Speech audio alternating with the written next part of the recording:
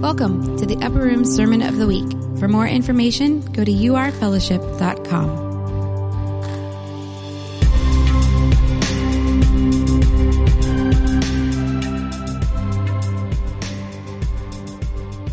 Hey, it's good to see you today. If you're new here, welcome to you too. Everybody. If you're new, welcome to you too. We like new people. We want to welcome them, James. What's that? It's quite a conversation this morning. I don't know about you, but I'm the kind of person that when I get a gift for a person, I can't wait to give it to them. Is that anybody else? Like, I can't wait. As soon as I get something for someone, I can't keep it a secret anymore. I've given Katie birthday gifts like weeks before her birthday because I simply can't not do it. It's just impossible to wait all the time. I don't like surprises. So now my wife, she likes surprises. This sometimes creates conflict because I feel if you have something for me, why would you wait? Right? I could be using that thing. We only have so much time, right? The clock is ticking. I need my stuff. Well, we're talking about the open heaven, and specifically today, the heavenly principle of the gifts of the Holy Spirit today.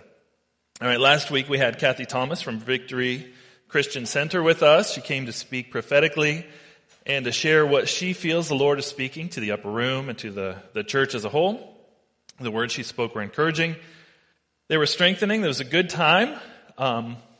But that kind of focused prophetic time, maybe you aren't used to that.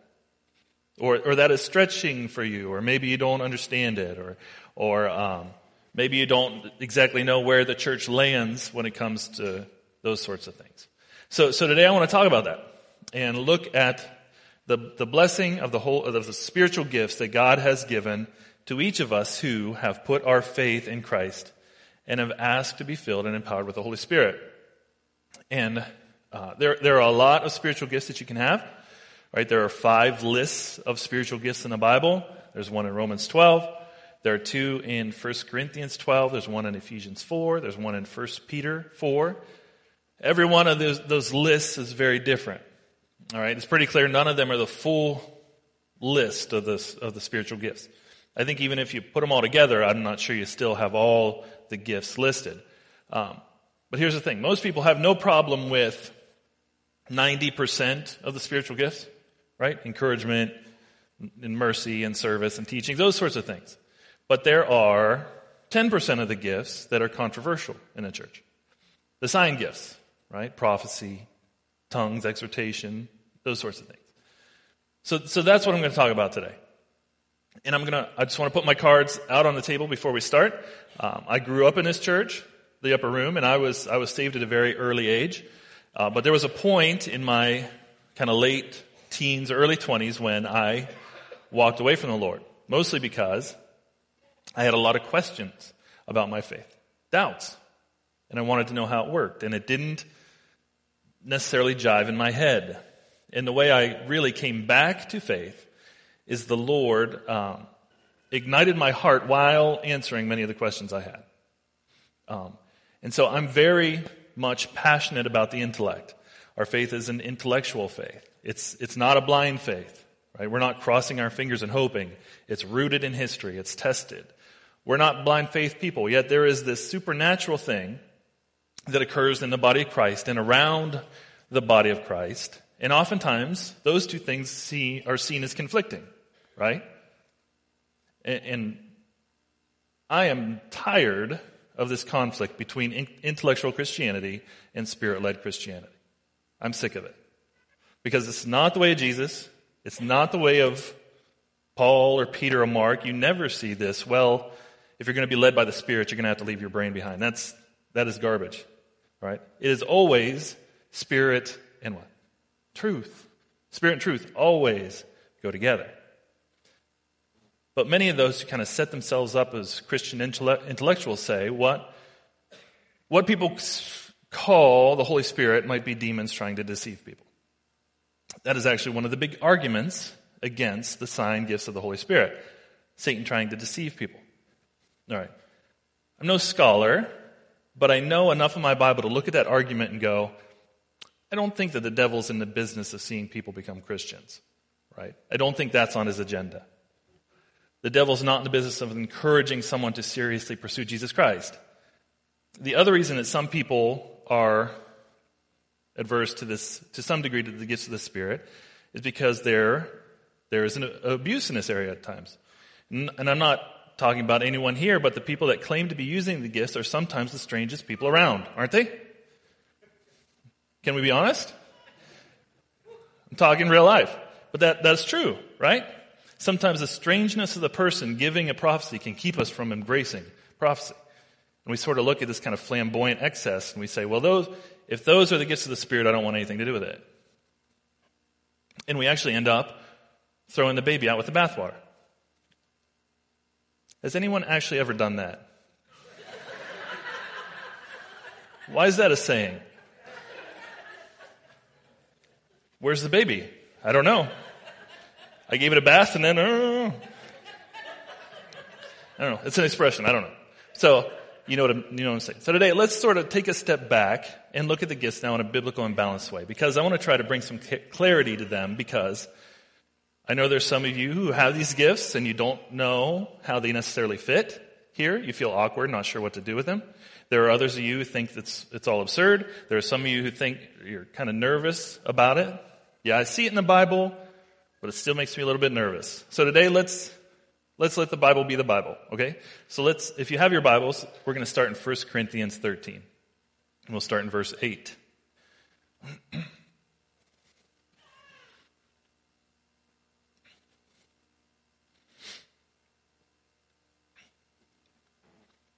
Hear lots of flipping. I like the flipping. It starts with verse 8. Love never fails. But where there are prophecies, they will cease. Where there are tongues, they will be stilled. Where there is knowledge, it will pass away. For we know in part, and we prophesy in part.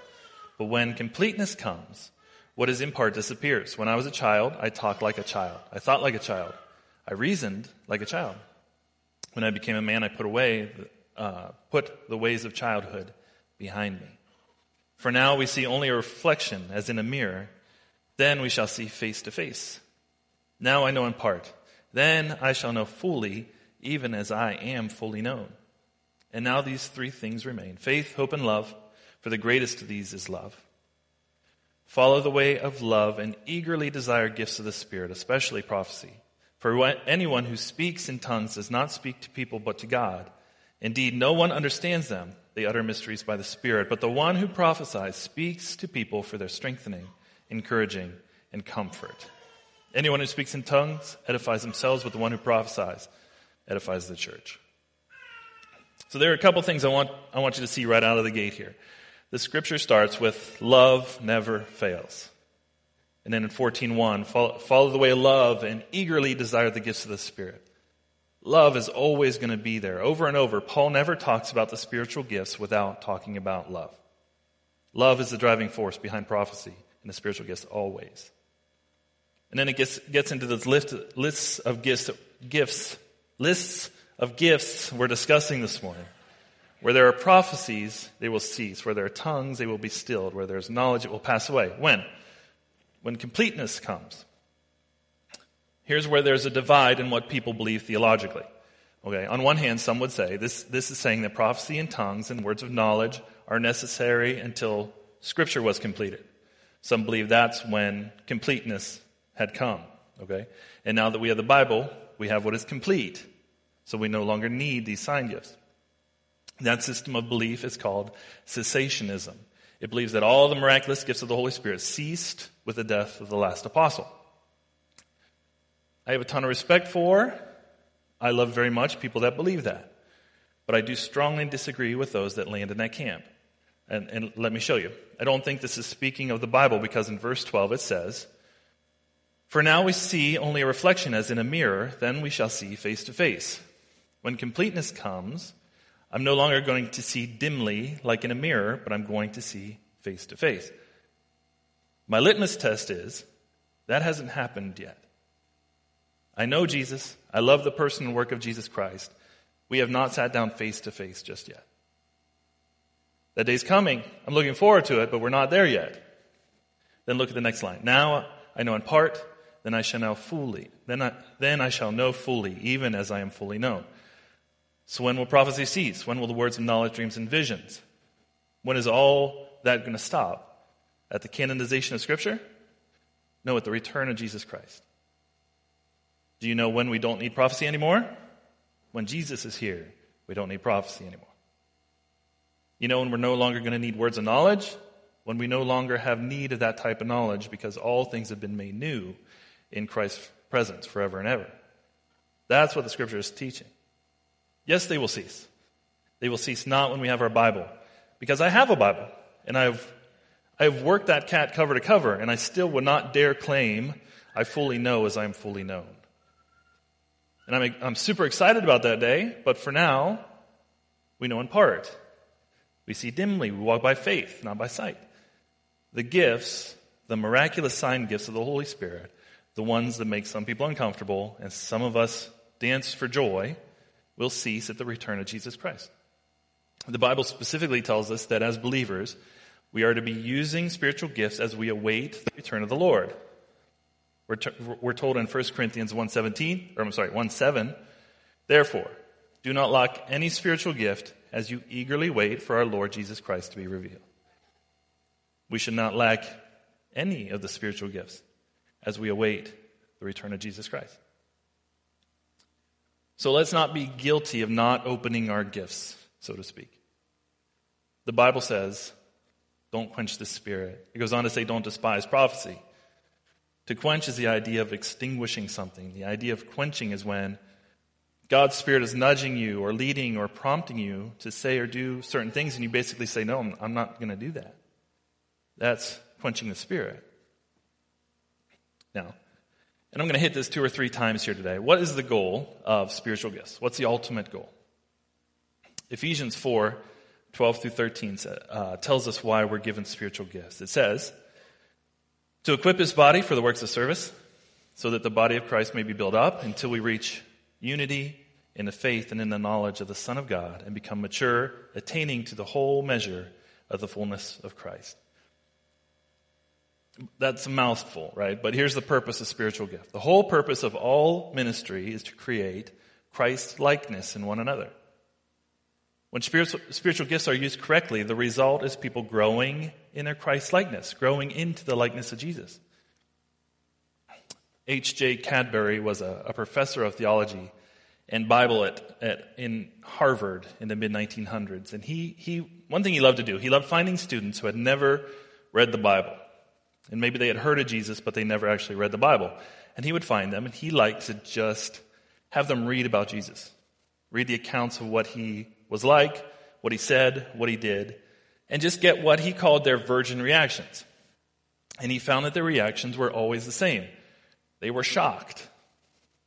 One of his students was explaining what he actually saw about Jesus when he read the Bible, and he said, despite being absolutely approachable to the weakest and most broken people, he was completely fearless before the proud and corrupt. Despite being profoundly human and becoming weary and lonely and moved to joy and love and anger, we never see him moody. He continued, we never see him inconsistent. He is tender without being weak, strong without being harsh, humble without the slightest lack of confidence.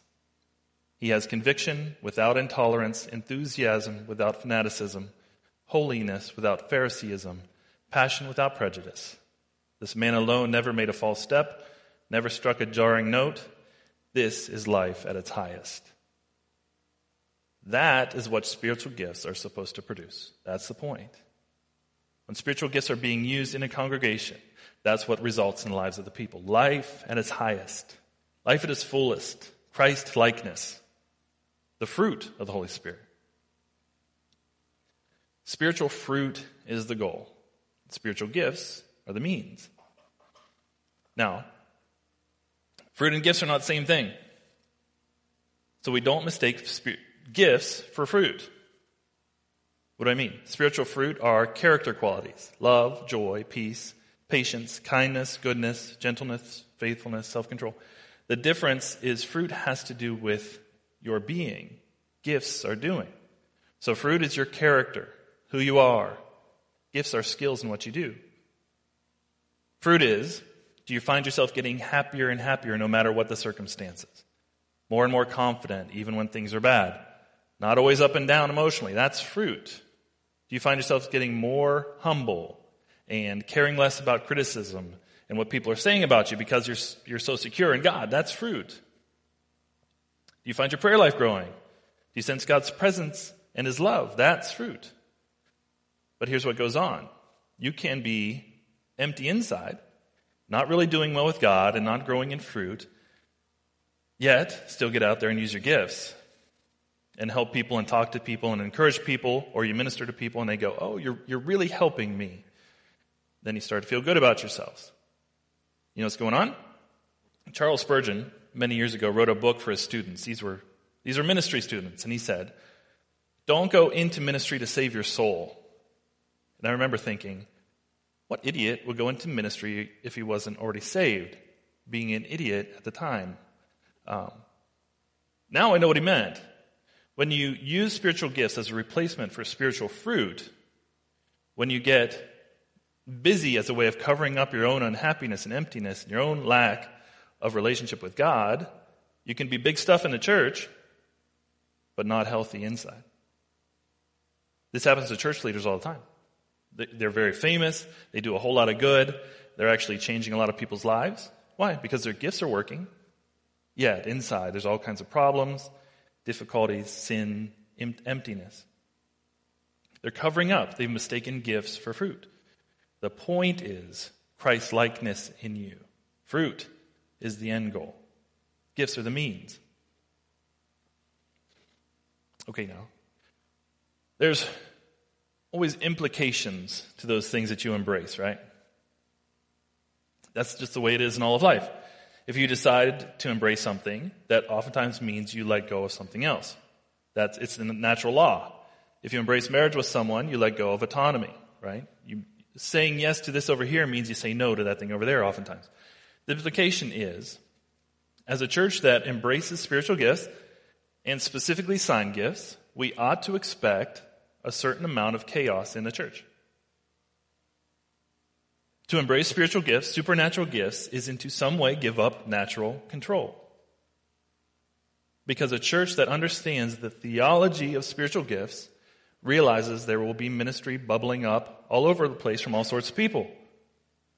So we can do things in an orderly way, but there will always be a certain chaos about a church if you really embrace the theology of spiritual gifts. Because the work of the Holy Spirit is not always neat and tidy. And a lot of churches don't like that. They want to be totally controlled from the top. They want to say, if we have something we want you to know, we people at the top will tell you about it. You don't tell us, we'll tell you. That's against the theology of spiritual gifts. Let's go to Romans 12 and dig a little deeper into the spiritual gift of prophecy.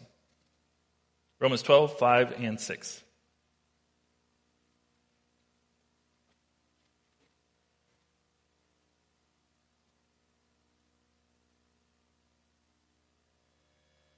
It says, so in Christ we, though many, form one body, and each member belongs to all the others.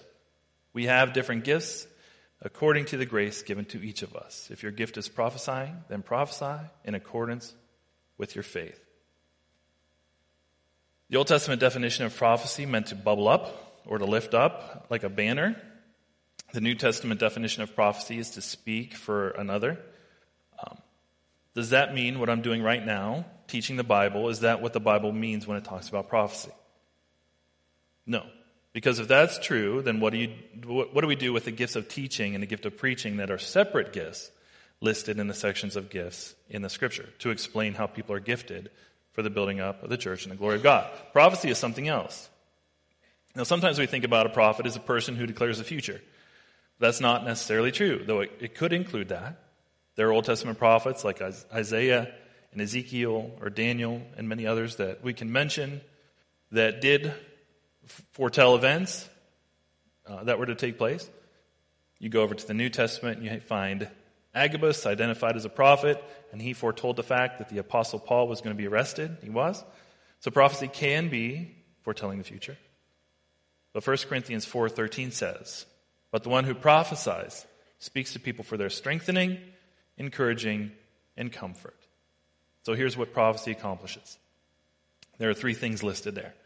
First thing is strengthening. It builds us up. It's like moving the ball forward.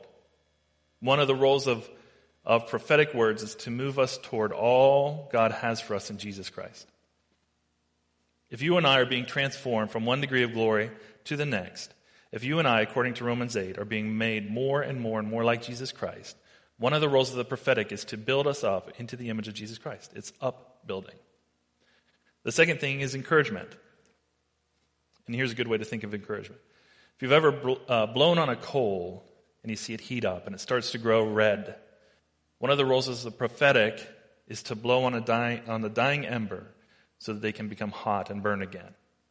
That's one of the roles, to encourage, to bring fire back into someone. The third is comfort. A prophetic word can ease your worries or concerns.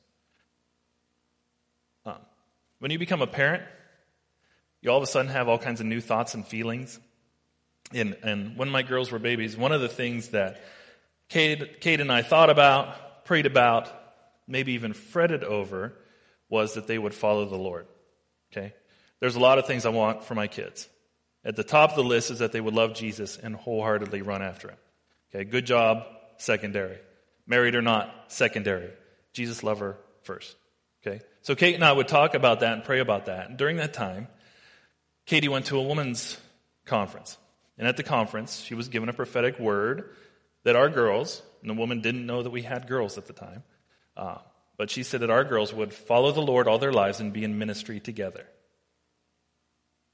That is a simple word that has brought me more comfort than can be measured, right? Strengthening, encouraging, and comfort. So let's look at what's not there.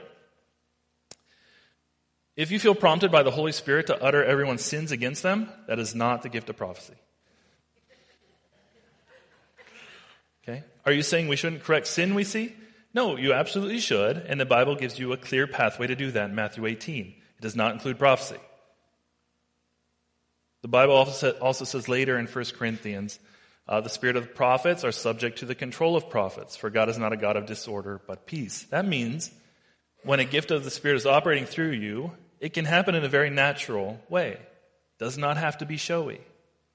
You can speak the word of the Lord conversationally to someone. You don't have to say, "Thus saith the Lord," or anything like that. Also, although we see that the gift of prophecy is a good gift, given to us by God for upbuilding and encouragement and comfort, it's not God's primary vehicle in which he grants us the wisdom to live our lives from day to day. And that might sound like I'm being harsh or dismissive or something. But hear what I'm saying. We have the wisdom of God through the Holy Spirit and the Bible. So we don't have to wait for someone to give us a prophetic word so that we can make decisions. In fact, the Apostle Paul will rebuke the church in Corinth for living that way. It says in 1 Corinthians 6:5, "I say this to shame you. Is it possible that there is nobody among you wise enough to judge a dispute between believers?" He's saying we should be able to walk in wisdom that is not always informed by the supernatural. I had a dream last night, or this brother kind of confirmed, but rather the Word of God itself should inform a type of wisdom that drives your behavior. I think there are people that can get stuck because they're always looking for a supernatural word, waiting. But you don't necessarily need a word to do what the Bible has told you to do. Love your neighbor, feed the hungry, clothe the poor, heal the sick. I think people can get stuck trying to discover God's will for their lives because they're waiting. You may not believe me, but I know God's will for your life. It is to love your neighbor, feed the hungry, clothe the poor, heal the sick.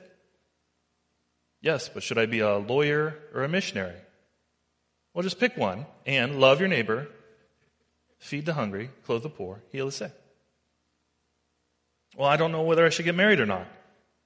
Well, do you want to be married? Yeah. Then get married and feed the hungry, clothe the poor, heal the sick. He who finds a wife finds what is good. There you go in the Word of God. Go. If you have a gift of singleness, praise God. Work hard with your extra hours pursuing God. It's a good, right thing for us to seek jobs and have jobs. Go. You don't need some prophetic word about whether or not you're supposed to love and serve your wife. You don't need some prophetic word about how to live either with stingy hands or as a generous person. Our God is an ever-speaking God, and He gives us wisdom when we ask for it, whether through the Bible or through prophetic revelation. If prophecy, tongues, words of knowledge, these things still exist and are still for the church, for the building up of the body into all God has for us in Jesus Christ, how do we approach them? Here's the first one. With humility. Why humility? Again, I want you to look back at 1 Corinthians 13. It says, well, you don't even have to turn there, but we read this, that for now we're like children. What are children like? Let's talk about what children are like. I don't know if there's any kids in here, but one, they're clumsy. Two, they don't remember so well. This is the reason for us to walk in humility in the words we believe we've been given by God. We're like children. I had to tell my daughter 4 to 6 times yesterday to find her shoes. The first time she literally left, she walked upstairs. I don't know what happened. When she got there, she turned around, came back down without socks or shoes. I was like, hey, what are you doing, hon? She's like, oh, I don't know. What did I tell you to do? I don't remember. Okay, I want you to go upstairs. I want you to put your socks on. Then I want you to come back down so we can leave. Okay, she disappears. Came back with a stuffed animal, no socks. So I'm like, okay, listen, I need you to tell me what you heard me tell you to go get upstairs. Because I'm pretty sure I said socks, not Owly the stuffy, right? Maybe some of you think I'm a bad father. The fact that she's breathing today is a victory. But this is what kids are like. I don't care if you're mom or dad of the year. This is what children are like. The Bible says we're like children when it comes to prophecy. Children should never walk with a swagger. They just shouldn't. You better file that thus saith the Lord stuff. You better always walk in a humility that says, I believe that maybe the Lord is saying this. I have tested against the Word of God, and I would like for you to consider. I felt compelled by the Holy Spirit to share this with you. So we walk in humility. And 1 Corinthians 14:40 says we do things decently and in order. I was recently reading about a church in the Northeast, a very charismatic church, but a Bible-believing church, and they have prophecy mics in the aisle. At any point during the worship, during singing, someone can come up to the mic and they can give a word. And here's what's great about that. In their sound booth, they have a big red button that is there to shut down those mics at any moment. So how awesome is that? If a guy came up and grabbed a mic and was like, the Lord wanted me to tell all you wicked sons of beep, he's gone. Cut off. That's not happening. I look at that and I kind of go, I don't think they're wrong for doing that. I just think we're not going to put prophecy mics out. You can try to get one of these mics without running it past an administrator during the service. You might get tased. But you'll have a whole other experience of the Holy Spirit doing it that way. So how then do we do things in an orderly way, since we do believe this is a gift? Here's how we would encourage you. 1, if you have the gift of prophecy, I would encourage you to use that gift here and let the body affirm it in you. So as you're praying, if you feel like you have been given a word for someone, God has shown you a picture, God has given you a vision, that I would encourage you to approach that person. And we've seen it's not, I see the sin in your life. That's not a prophetic word, all right? Or maybe you feel as though you've been given a word for the whole church. Like a prophetic word on the direction of the church. I do think that happens. Here's how I would encourage you. Tell your direct mentor or the leader of your fellowship group, or come talk to me. If you come up to me after the service and say, I just really feel the Holy Spirit has given me a word for the church, I don't know what to do with that, I'm going to ask you to do one thing. If you will write the word out, if you will write that dream out, if you will write that vision out and give it to us, we will seriously pray over it. consider it, and decide what to do with it. And sometimes it has just been, thank you very much, that was an encouraging word. Other times it has found its way into a weekend message. Other times it has found its way simply into an edification of the person who brought the dream or vision, and thanking them for being obedient, because it always feels weird to step out in faith in those areas. The Bible says, you want to see the manifestation of the Spirit, you seek the building up of the body, which occurs best where there is great unity. Ephesians 4:3-8 says, make every effort to keep the unity of the Spirit through the bond of peace. There is one body and one Spirit, just as you were called to one hope when you were called. One Lord, one faith, one baptism. One God and Father of all, who is over all and through all and in all. But to each of us, grace has been given as Christ apportioned it. This is why it says, when he ascended on high, he took many captives and gave gifts to his people. In ancient times, if a king was in a city and there was an enemy coming to invade and enslave everyone, the king would go out and fight the enemy. If he won, he would return triumphant. He would go back to his throne. He would ascend his throne and sit down so his presence was again in the midst of the people, and he would give out gifts. He would take the riches he'd won in victory, and he would give them to the people of the city. Now in Psalm 68:18, which is what Paul is quoting here, the psalmist was looking at the fact that David the king brought the Ark of the Covenant, which represented the presence of God, into Jerusalem, ascended Mount Zion, which is the place in Jerusalem where the tabernacle was, and brought the Ark of the Covenant into the Holy of Holies. The reason this whole psalm is celebrating that is because God had brought the people out of slavery. He had defeated Egypt, and he brought them out of captivity. Now God was ascending his throne, and he was now present in the midst of his people in the tabernacle. The gifts of that triumph were the milk and honey of the promised land. So that's what the psalmist is talking about. But listen, Paul reads the psalm about David bringing the ark in the presence of God and ascending and gifts and the triumph of God over oppression. And suddenly Paul realizes God was not done. When that was over, God was not done. God had a bigger enemy to defeat, sin and death. God the King had a way of dwelling in the midst of his people that was better than the Ark of the Covenant or the Ark of the Tabernacle. God had even better spiritual gifts to give. And do you know what happened? Here's how God did it. Jesus Christ descended. He descended from heaven to earth. He descended from honor and glory to rejection and torture and death. Why? When he went to the cross, you know what he was doing? He was defeating the ultimate Egypt, sin and death. He was getting pardon for our sins so the Holy Spirit could actually come into our lives, because our sins were atoned for. So the presence of God could come into our midst and we could get the supernatural gifts of the Holy Spirit. Amen. Hey, as we end, I would encourage you to be praying into what was declared last week. Increased glory in the church. An invasion of people from the world coming into the church to find Jesus. An invasion of people from the church going into the world to share Jesus. And the coming of a new normal. Kathy talked about that. Which is, it's the Holy Spirit moving more powerfully and more often in ways that have not been normal to us necessarily. And you can go back and listen to last week's word on the Upper Room website if you need reminded or encouraged again.